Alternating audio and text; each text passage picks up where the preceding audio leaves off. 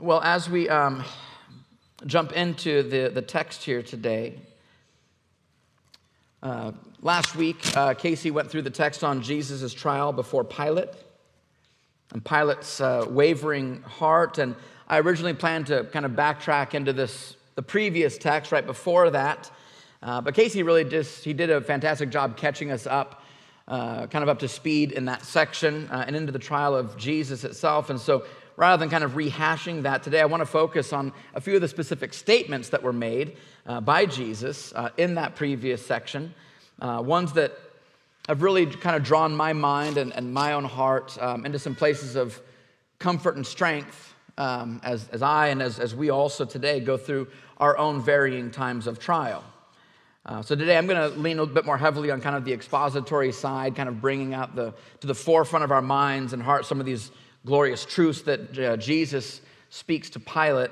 And I'm hoping that for all of us, these bring us hope. These bring us anchors to grab onto our hearts, to give us a firm footing on the solid foundation of Christ, and that we would ultimately just find our hope and our peace through some of the truths here that Jesus has come to witness to us. So let me pray and thank the Lord for his word this morning, and then we'll be in John chapter 18, verses 33 to 38.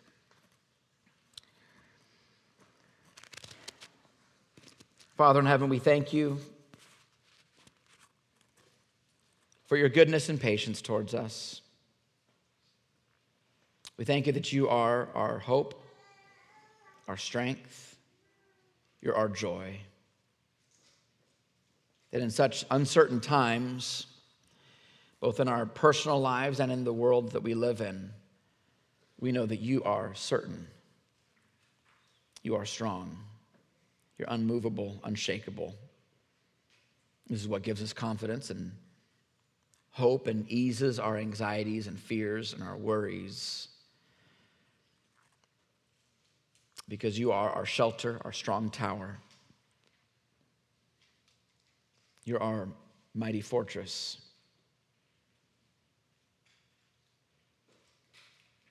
And as we open up your word this morning, we need those truths to be driven into our hearts. We need those truths more and more. Every day that goes by, we need your truth more and more. So we thank you that you've given us your word. We thank you for the witness of your word, your testimony. Help us to put our trust and our hope completely in your word and the promises that it contains. In Jesus' name, amen. So John chapter 18, verse 33, it says, Pilate entered his headquarters again and called Jesus and said to him, "Are you the king of the Jews?" And Jesus answered, "Do you say this of your own accord, or did others say it to you about me?" And Pilate answered, "Am I a Jew?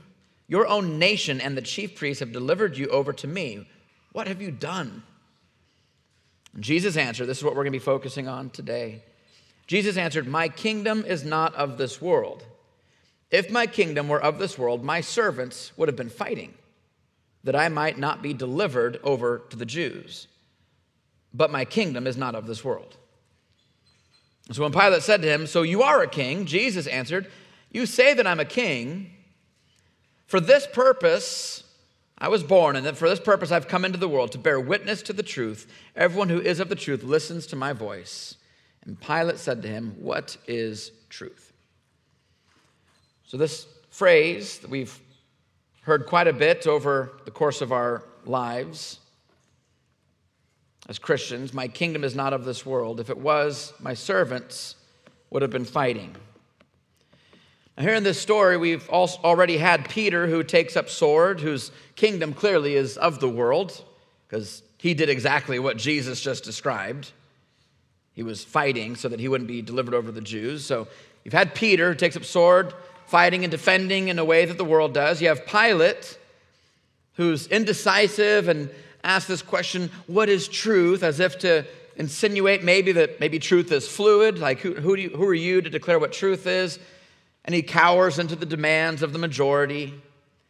We have the religious leaders in the crowd who are crying out with bloodthirst, "Crucify him!" They're wanting to be rid of this enemy of theirs that offends them.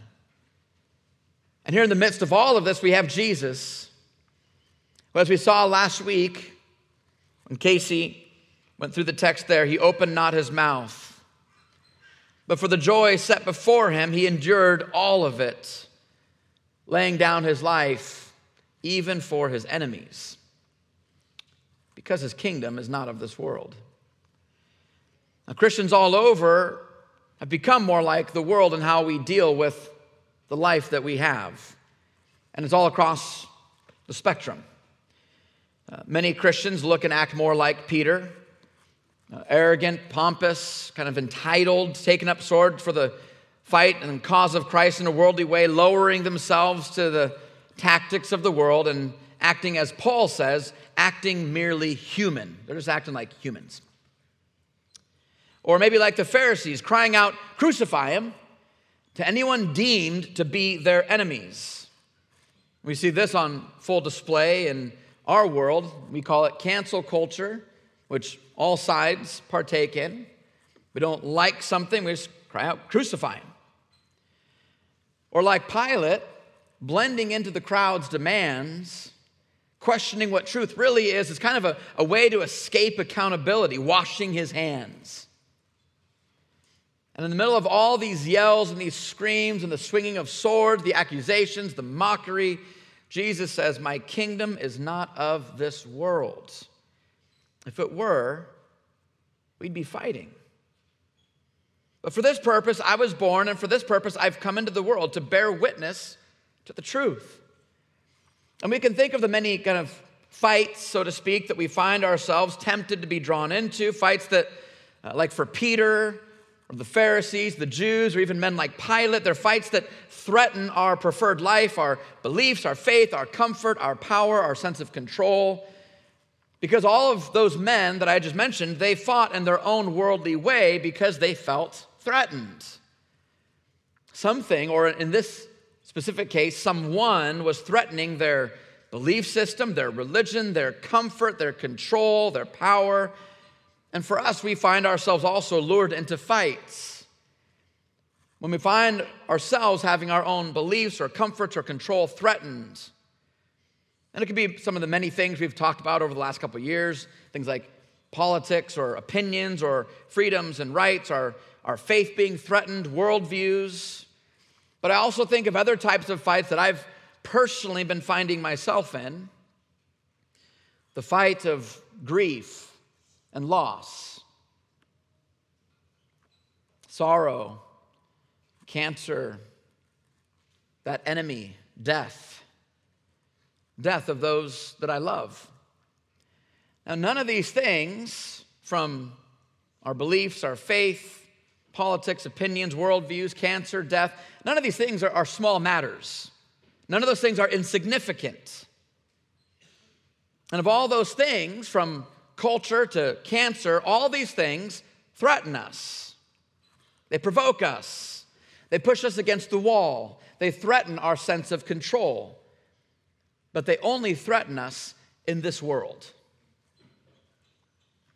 So I think of these words of Jesus and the hope that they bring me as the only hope that I have, that his kingdom is not of this world. This world and its politics, its power grabs, this world's promise of comfort and peace in this life, this world with all of its cancer and death and sorrow, the illusion that somehow we're actually in control. But no, Jesus says, he says, "My kingdom is not of this world. For this purpose I was born, and for this purpose I've come into the world, to bear witness to the truth." This world needs truth. I need truth. This whole week, as I was preparing this sermon, I just kept reminding myself, I kind of was just writing this sermon for me. I need truth right now. Truth that reminds me that this world is not my home.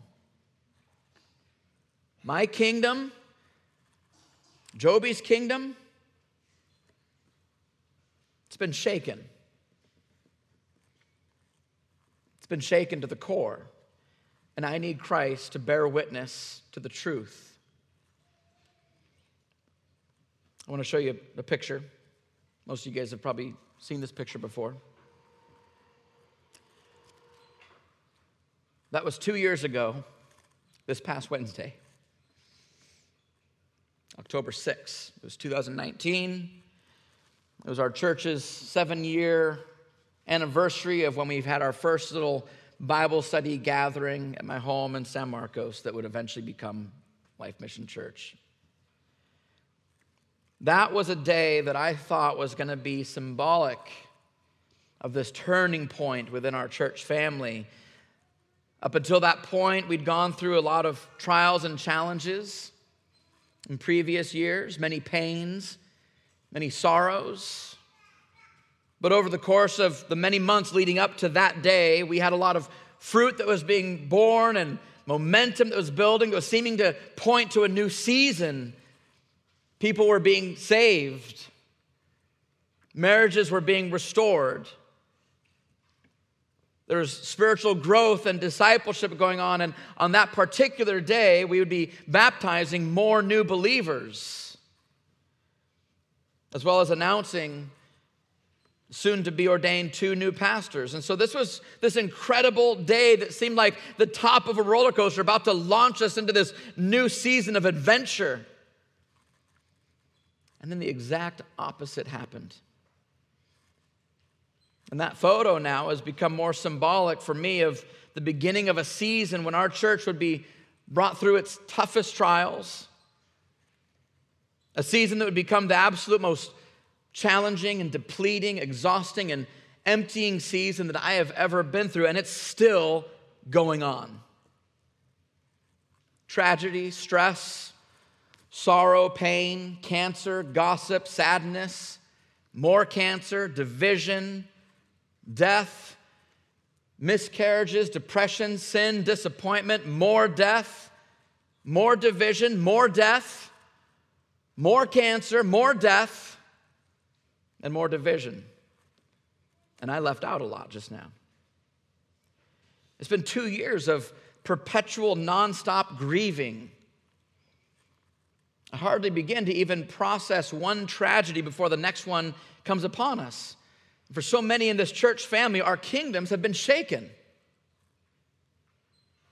But yet here in this story, as Jesus is being questioned, he's about to be beaten and mocked and go through the worst pain and suffering that he would ever go through, something that we could never imagine. And he looks Pilate in the eyes and he says, "My kingdom is not of this world." And it reminds us of another great truth in the word from Hebrews chapter 12, verse 28. Therefore, let us be grateful for receiving a kingdom that cannot be shaken. And thus let us offer to God acceptable worship with reverence and awe. Now we know that though our world and our kingdoms will be shaken, we know also that we've received a greater kingdom, one that cannot be shaken. And so we know that we can approach the hardships and persecutions and trials and the cultural and political shifts, the sufferings and losses and deaths. We can approach all of these things differently than those whose kingdom is of this world. I look back at these last 2 years just riddled with tragedy. It's not what I hoped for.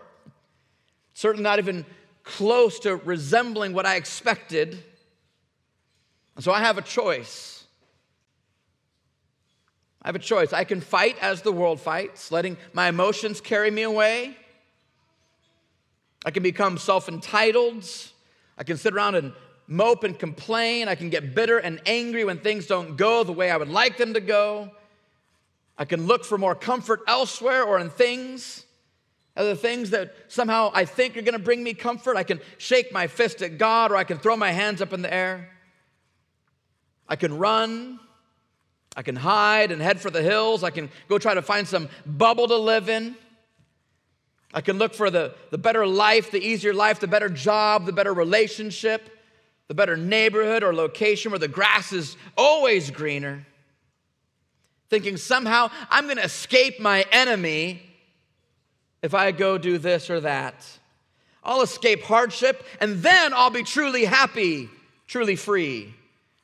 I can self-medicate, looking to sinful pleasures, substance abuse, drinking, drugs, pornography, entertainment, social media, binge watching television, just trying to escape reality. I can retreat into my kingdom. I can isolate. I can do things in my own wisdom, my own strength, forsake accountability and counsel from those around me that God put in my life, and just do what I think is best. Or I can remind myself, his kingdom is not of this world. I can remind myself that God has saved me, and he's made me a citizen of that kingdom. And he saved me, and he sends me now as his ambassador in this very lost and very broken kingdom of darkness.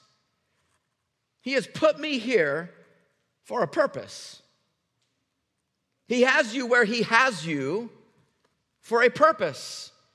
In your circumstance that you find yourself in right now, as awful as it might be, your family situation with its tragedies, your financial situation and your work and your school, living in one of the most anti-God states in this union with a culture that's just completely spinning out of control.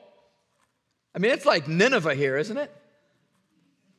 I remember when we were going through Jonah a few years back, and as we were kind of going through and the words describing Nineveh, I'm going, oh, we're in Nineveh. You know that years ago, and still to this day, other African countries are starting to send missionaries to America. I remember on a few of my trips to Zambia, I would tell my friends, can you send some to California? Because we need them. Because it is like Nineveh here, and Nineveh needs truth. Nineveh needs Jonahs. And God has saved you and put you here to be an ambassador, not an ambassador of your kingdom, but an ambassador of his kingdom. 2 Corinthians chapter 5, verse 18 says, all of this is from God, who through Christ reconciled us to himself and gave us the ministry of reconciliation.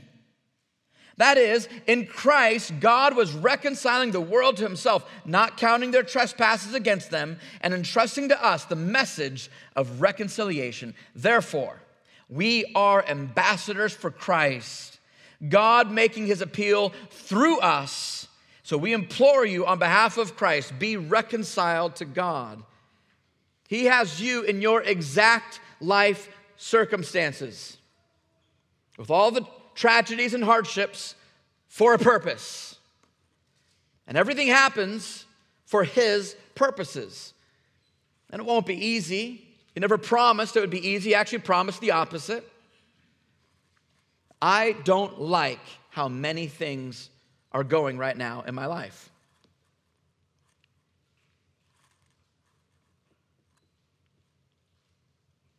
I don't like where our society is headed. I don't like the pressure that's rising against Christianity. I don't like that in the span of a month, my boys, or just teenagers, sat next to two people that they loved dearly after their life had left their bodies. I don't like seeing people walk from their faith, or walk from their marriages, or walk from their churches, or walk from their friendships, or walk from accountability. But what am I going to do? Am I going to walk too? Just because I don't like it? I mean, what am I going to do? I feel like Jesus asking Peter, you want to go too? Look, leaving marriages, leaving accountability, leaving relationships. You want to go too? And all I can do is just remind myself of what Peter said. Where else am I going to go? You have the words to eternal life. So over these past 2 years, my kingdom has been greatly shaken. And yet, though I'm feeling the starting to feel the impact of 2 years of tragedy, I also feel I've more fully realized the reality of what it means to live in a kingdom that cannot be shaken. My solidarity in trusting the Lord's ways, His sovereignty, His control over my life and the world that I live in has been strengthened over these past 2 years somehow. Tested, yes, very much so, but strengthened through that testing. And this passage reminds me, even as Jesus made it clear to Pilate, as Casey covered last week, Pilate might think he's in control. He says, you know, I've got the power to let you go. He's like, no, you don't. And Casey also pointed out last week that Jesus was flogged, and it didn't really make sense to flog him, but it was really just to fulfill the scriptures because God's the one that's actually in control. And over this time of 2 years, I've been amazed at the way that God has not only sustained me as well as my family and worked in my heart, but He's also grown me and changed me, taught me and shaped me and strengthened me, grown me in His peace, in my faith, and even in joy, and strengthened my resolve to trust in His sovereignty and His control. I'm saying it's been easy or that it's always there, but I look back at the last 2 years and I've seen the Lord sanctifying me, transforming me, and I'm amazed because it doesn't make sense to me. The other day I was doing some tasks and I was feeling just very overwhelmed, very depleted, just kind of empty. And this is before I even went out to Phoenix, before my dad passed away. But I was telling Casey and Tyler a few weeks ago that it's just so weird because I've never felt so depleted in my life, this spent and exhausted and kind of ragged. And yet I also feel like I'm in just a really good place. It doesn't feel good. Feeling-wise, it's terrible. But there's something underneath that bad feeling, something that somehow keeps me strong in this kind of terrible weakness that I feel like I'm walking in. And that thing beneath that just feels so much stronger than just feeling good. Feeling good is when everything's going well. It's easy to feel good when things are going well. But to actually be good when you don't feel good and when things aren't going well, that's something that only God can do. I don't feel good, but I am good. I'm worn thin, I'm empty, but somehow I'm full. Because I've just been clinging to Him, and He is all that I have. I remember one of the first conversations that I had with my dad after his diagnosis. He said, I don't want you to worry about me. But he said that he was worried about how his diagnosis would affect me because this was right away. Brittany was still with us. She hadn't even gone into the hospital yet. This was like, the first or second day my dad got his diagnosis. And so he knew how much, though, at that point that our church was caring for the Radfords. And he was just concerned. He didn't know how I was going to be able to handle now this as well on top of that. And I said, Dad, don't worry about me. I'm going to be okay because I know that the Lord has me. I know that He's called me into this. And I know that He'll provide. I told him that one of the things that God has provided me with is this amazing family, this amazing church family around me, people who love me and love my family. Friends in my life, men in my life that check in with me, who look out for me and my family. And he calmly and confidently said, okay, good. And he never brought it up again because he knew that was true. He knew it was true.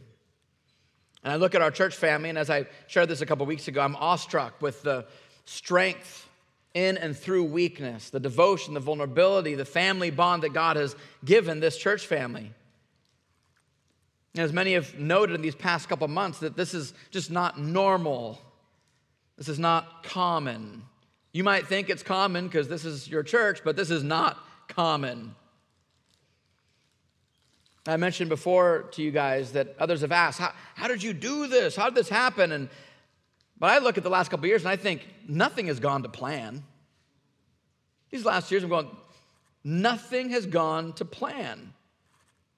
And I'm kind of naturally a bit of a planner. I like to build things. I like to kind of strategize. I like to build ideas, design things. I kind of think far into the future, long term. Back when we were at the movement, we'd always say that my brother was always like a speedboat and I was more like an aircraft carrier. You know, just kind of slow and deliberate and long term, whereas he would just kind of zip all over the place. But these past 2 years, there's been no grand plan.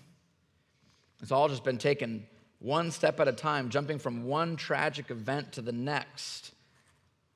An aircraft carrier trying to be like a speedboat, but one that's leaking. Just doing all that we can to cling to Christ and depend on Him with every quick turn of every tragedy. And so I have no helpful answers for those that ask me those questions. I have no formula. I couldn't put a workshop on how to do this. I look back and I see how the Lord has worked, and it's been Him, it's been He who has been the one to bring about that kind of growth, that sanctification, that transformation, that discipleship. And I'm not saying that God has still been at work among us, transforming us, discipling us, maturing us, doing all these things despite the chaos of the last 2 years. I'm saying that God has done all of that through the chaos of the past 2 years. He's actually used those things as His tool of sanctification and transformation. So you can't create that. You can't artificially make that or do some kind of class or workshop, because God is using suffering and hardship and trial to strip us, and He uses that to cause us to depend on Him. It's something that only He could do. He's done it, like we saw a couple weeks ago, just by making us weak, by breaking us so that He alone could be the one to bind us up and cause us to learn that true dependence on His Word and on prayer and on His people. We can have all the plans in the world. October 6, 2019, there were plans in my heart, church. There were plans in the hearts of the other elders. Plans on how we were going to build the church body, strengthen the church body, disciple and train. But as God's word even tells us in Proverbs 19:21, many are the plans in the mind of a man, but it is the purpose of the Lord that will stand. God is working something among us that is uniquely His, that cannot be produced artificially, can't be formulated or packaged. Something that only happens when God's people are living out God's design faithfully and humbly, learning through trials, learning how to be the body of Christ, living out that Acts 2 mentality, how to live as if this world is not ours. Loving each other, pressing into each other, being devoted to one another, being vulnerable with one another, confessing sin to one another, submitting ourselves one to another, being patient with one another, and suffering with one another. He's doing something in us in this church family that simply could never be done by the most well laid out plans of man. And of course, the enemy hates this. He'll do whatever he can to steal, rob, and destroy. He'll bring along the Peters and the Pilates and the self-righteous religious folks or the pressures from the crowd to rob your joy, to steal your contentment, to entice your entitlement, to tickle your ears and your desires, to divide your heart, to draw you back into isolation and privacy, to make you promises of a better life by chasing other idols, chasing the wind of false promises. I mean, that was his tactic with Jesus, tempting him with great promises, but Jesus knew that his kingdom was not of this world. In 1 John chapter 2, verse 15, the same Apostle John who wrote our gospel here, he says, "Do not love the world or the things in the world. If anyone loves the world, The love of the Father is not in him. For all that's in the world, the desires of the flesh, and all these comforts and things that we want, the desires of the eyes and the pride of life, that's not from the Father, but that's from the world. And the world is passing away along with its desires. But whoever does the will of God abides forever. Your kingdom, the things that you deem to be most valuable to you, most important to you in your pursuit of happiness and contentment, you need Christ to bear witness to the truth, because those things are passing away. Those things will not survive. Those things will lure you away from the kingdom of God. And those things also, they're going to be threatened in life. Those comforts, those pleasures, those preferences, they're going to be threatened. Your desire for happiness, your plans, they're going to be threatened in this life. So you need truth to be preached to you so that you can hold on to them with open hands.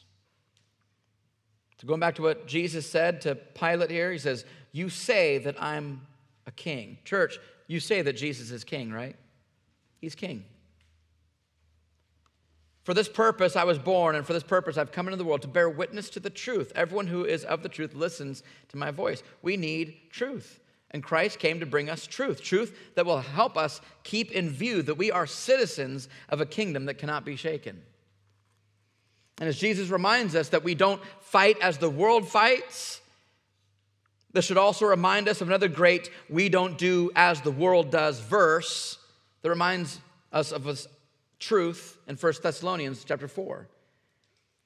We don't want you to be uninformed, brothers, about those who are asleep, speaking of those who've passed away. We don't want you to be informed that you may not grieve as others who do not have hope. We don't grieve as those with no hope. Now here Paul is speaking specifically of grieving those that we've lost, but we can broaden that up a little bit because there are many types of losses that we encounter in this life. I'm just going back to that list I read earlier. Maybe it's politics or culture wars or comfort or control, as well as cancer, death, sorrows. These are all losses that we grieve. But we can look death and sickness and cancer in the eyes, just as Jesus looked Pilate in the eyes. We can look at our culture self-destructing right in front of us. We can see the threats of persecution rising, but we can say, I have been given a kingdom that cannot be shaken because his kingdom is not of this world. So I will not grieve as those who have no hope. I will grieve, and I do grieve, but not in the same way as those who have no hope. I will fight, but not in the same way that the world fights. The hope of our future resurrection, the hope we have in the resurrection of Christ, and the hope we have in the kingdom come. The kingdom is going to come and renew this earth. Those are the truths we need. Now, those truths do not make the sadness go away. Doesn't make the pain or the suffering disappear. Doesn't change the temporary situation that we find ourselves in. But it does shape it. It does add to it. It colors it. It flavors it. It gives us a different perspective. And it helps us to endure through it. Standing in strength. Standing in confidence. Standing with peace and joy and patience. Despite feeling empty. Despite being depleted. He walks us through all of it. Just to close, looking back again at Hebrews chapter 12, verse 28.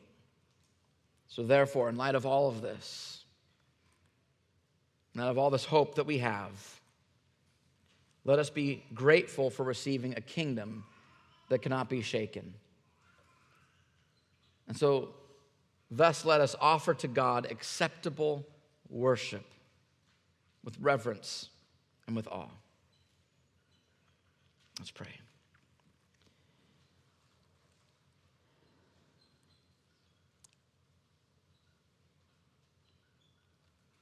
Father, our hearts need moment by moment reminders.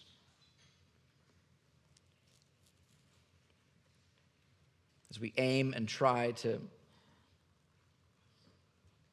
take every thought captive,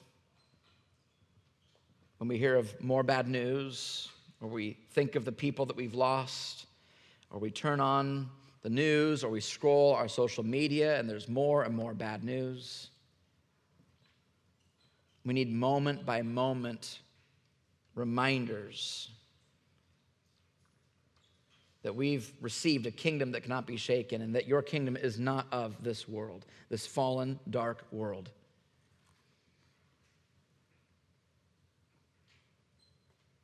We need your wisdom and how to live our lives in those moments to moment, day to day. How to grieve and how to fight, but not as the world does. We feel sorrow, we feel pain, we feel pressure mounting from all around. We need help. We need wisdom, humility, meekness.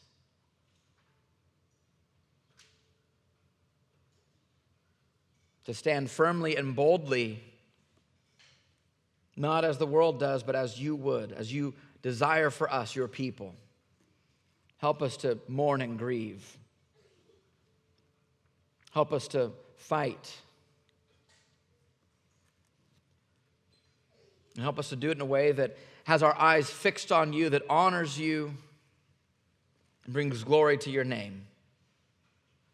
We do not do this perfectly whatsoever. So help us, Lord. Remind us, God, that your kingdom is not of this world. In Jesus' name, amen.